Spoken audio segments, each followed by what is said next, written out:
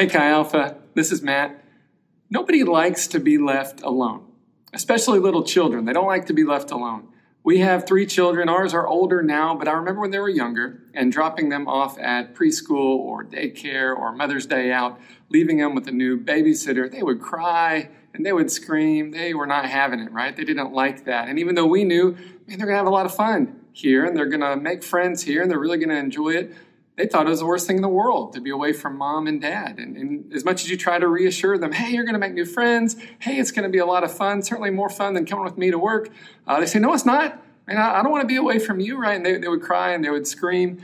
Nothing in the world seems worse than being away from mom and dad. At that age, mom and dad is their whole world, right? And they don't want to be away from them. It does not seem better that they go away.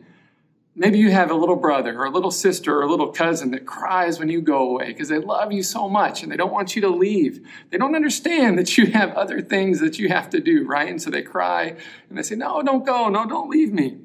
What could you possibly have to do that's more important than hanging out with me, than being with me? How in the world is it better for a kid to be at preschool than to be with mom and dad all day long? They don't understand, right? They don't understand. When we were that age, we didn't understand either. Some of us still hate being alone, right? And we'll do anything we can to avoid it. Last week, we kicked off a brand new series here on Thursday night studying the New Testament book of Acts together. And we're simply calling this series Church because that's what it is, a study of the early church and what we can learn about community and the heart of God by looking at the lives of those first believers. In your life groups this week, you began the first chapter and looked at some of those final commands of Jesus after his resurrection. And we talked about what it means to make disciples and what it means to be a disciple of Jesus. We spent some time studying that, and then we're going to continue to study Acts here tonight. And Jesus spent several weeks, right after the resurrection, Jesus spent several weeks, a period of about 40 days with his followers, providing them again and again with proof that he was alive and explaining to them that they would be the ones to proclaim that to the world. Well, what happened after that? Can I be honest with you for a minute? The topic we're studying tonight is extremely difficult for me. After spending those 40 days with his followers, the Bible tells us that Jesus then ascended into heaven. And the idea of the ascension is one that's tough for me because it's Jesus going away.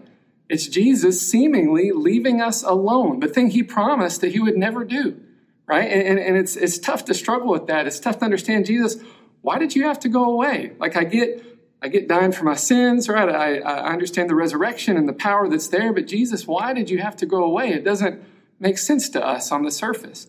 And as someone whose job it is to teach students about Jesus for a living, man, it seems like it'd be so much better if I could say, and here he is, right? Here's Jesus. Jesus, you explain to these people this difficult Bible passage. I'm sure you understand it better than me. Jesus, you explain to these students who you are.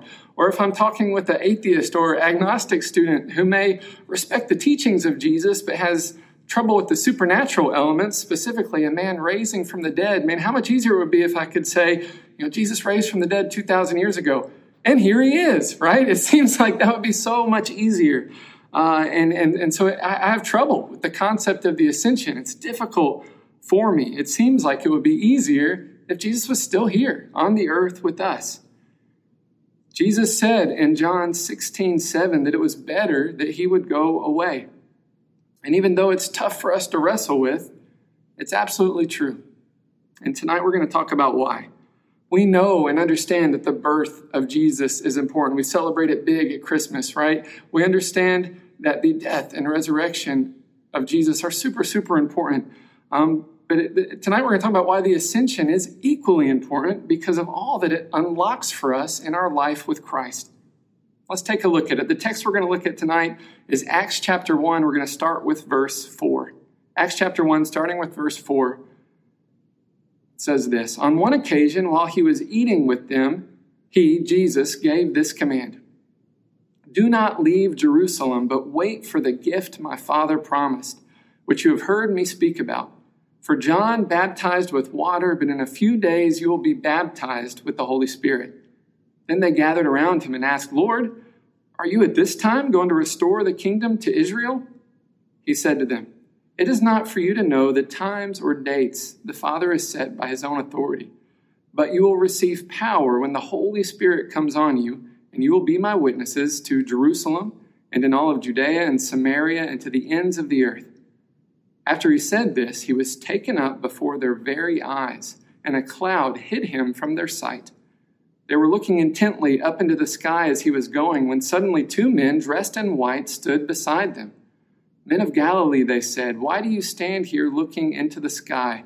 This same Jesus, who has been taken from you into heaven, will come back in the same way that you have seen him go into heaven." Jesus is spending some time with his followers. And this is the last time, the last moment Jesus is going to have on planet Earth. He's spending with his followers, and they're eating outside. They're at a picnic, right? And I've got respect for that. As someone who likes to eat, that Jesus' last moment on planet Earth, he's eating with his friends. And it says he's eating there, and he's given them one last time that command: you're going to be the ones to proclaim the gospel, to proclaim the good news of me to all people. The Holy Spirit's going to come and give you the power to do it. One last time, he's reminding them of that before he ascends into heaven.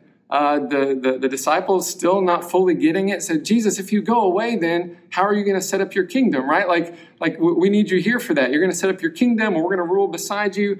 But Jesus says, "No, it's not going to be that way. You're going to be my witnesses, and I'm going to send my Holy Spirit to give you the power to do that." The ascension had to happen. Even though it's difficult for us, the ascension had to happen. So instead of being locked in a single physical point on earth, Jesus could be everywhere and anywhere, living in and through you by his Holy Spirit. Now, there is absolutely nothing that can separate you from God now. There's absolutely nothing that can separate you from him. Even if you're locked up in the deepest dungeon or you're off in the most remote part of the earth, Jesus is right there with you. And even if you feel cut off from everyone and everything because of social distancing and this wild global pandemic, Jesus is right there with you because of the ascension, because he can be with you now intimately by his Holy Spirit. Here's a quote from Timothy Keller that I really enjoy. He says, "The ascension does the opposite of what the apostles thought. The ascension was not the absence of Christ. It is the increased presence of Christ. It is not the loss of his leadership and intimacy and protection, but the magnification of his leadership and intimacy and protection." He also goes on to say many of our favorite verses would mean nothing without the ascension. The ascension was necessary so that Jesus could send the Holy Spirit, right? So many of our favorite verses are meaningless without Jesus living in us and through us by his Holy Spirit. We think about Romans 8:38, right? That says nothing in all the universe can separate us from the love of God. Well, it's that oneness that we have because Jesus lives within us by his Holy Spirit. We love Philippians chapter 4 that says we can do all things through Christ who strengthens me. How do we do all things? How do we have that access to Christ's strength? Because he lives in us and through us by his Holy Spirit. And the ascension was necessary for that. The ascension had to happen so that the release of the Holy Spirit could happen. The two that are linked. The ascension had to happen for Pentecost to happen. This is what Jesus meant when he said, "It's better for you that I go away." Jesus says that in John 16, verse 7, "Very truly I tell you, it is good for you that I'm going away. Unless I go away, the advocate," in Greek that's paraclete, helper, that's the Holy Spirit. "Unless I go away, the Holy Spirit will not come to you. But if I go, I will send him to you." Have you ever driven through a tunnel? At some point, engineers and construction workers had to blast a hole through the earth, right, using explosives so that you could drive through and get to the other side. Imagine if they'd set up all of that dynamite, but there wasn't a detonator. There wasn't a way to release that power and blast that tunnel through. In the same way, the ascension is that detonator that releases the power of the Holy Spirit into our lives. Jesus had to go away physically so that we could receive that power and we could receive that nearness from God. The ascension is the detonator that activates that releases the power of the Holy Spirit. In Acts 1:8 there, the word there for power, when Jesus says you will receive power from the Holy Spirit, that Greek word dunamis, means that explosive kind of power. The ascension was necessary for us to receive that explosive power that Jesus has for us, to experience nearness from God, but also to have the power to be his witnesses and to make disciples. We may not like it. We may not fully understand it. But Jesus says that it's true. The ascension is essential. The disciples didn't understand it either because they say, Jesus, what are you talking about? You can't go away.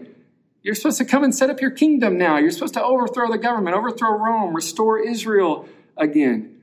You're supposed to set up your kingdom and we were going to rule alongside you. We were going to be the dukes and the knights or whatever, and we were going to be there right there with you. They ask him in verse 6, when are you going to do that? When are you going to set up your kingdom here on the earth? And Jesus says, I will set up my kingdom, but it's going to be a spiritual and eternal kingdom. It's not going to be a physical and the temporary kind of kingdom that you're thinking of.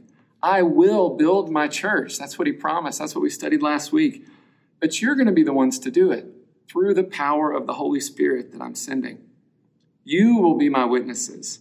You will proclaim the good news of the gospel to all people, the gospel that tells them the good news of what God has done for them through Jesus, the good news that God loved them so much he was not content to see them separated from him forever, but sent his son Jesus to die in their place, the good news of the resurrection, that Jesus conquered the grave, that we can put our hope in him, put our trust in him, put our faith in him, and be made right with God, adopted into the family of God.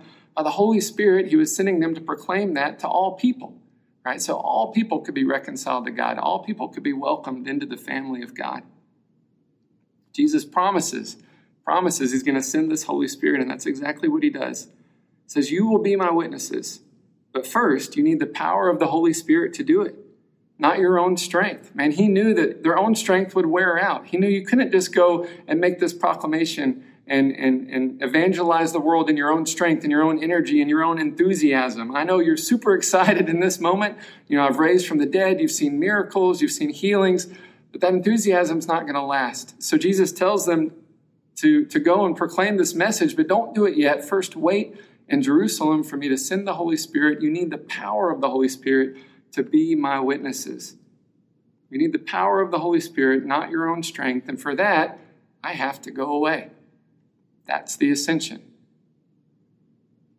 In Life Group next week, we're going to study after the ascension, what happens next, right? What did the apostles do next, right? After Jesus ascended into heaven before their eyes, and he ascended into heaven. He didn't just go up into the sky. Jesus isn't hiding behind a cloud somewhere. He's not just somewhere else in our solar system or in our galaxy. If all the world's a stage, Jesus has left the stage, right? He's left the theater. He's in heaven now. But the promise is one day he's going to return for us. And as we read there, the disciples, they were standing there on the mountain. In Life Group this week, we're going to study the very next thing they do next as they descend from the mountain. And then next week in our family groups, we're going to look at what it looked like for them to receive the Holy Spirit, to receive this power promised by God on the day of Pentecost as they received the outpouring of the Holy Spirit. What does the ascension mean for me and you? It means the power of God has been released into our lives by the Holy Spirit in a way that was never possible before. It means God's nearness and intimacy is possible in every season of your life.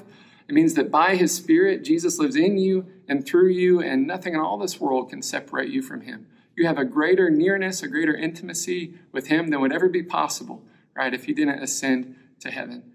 And again, the good news is that one day he's coming back for us. We can be excited about that. We can anticipate that those last verses we read said he's going to return exactly the same way that he left. And we wait in anticipation of that.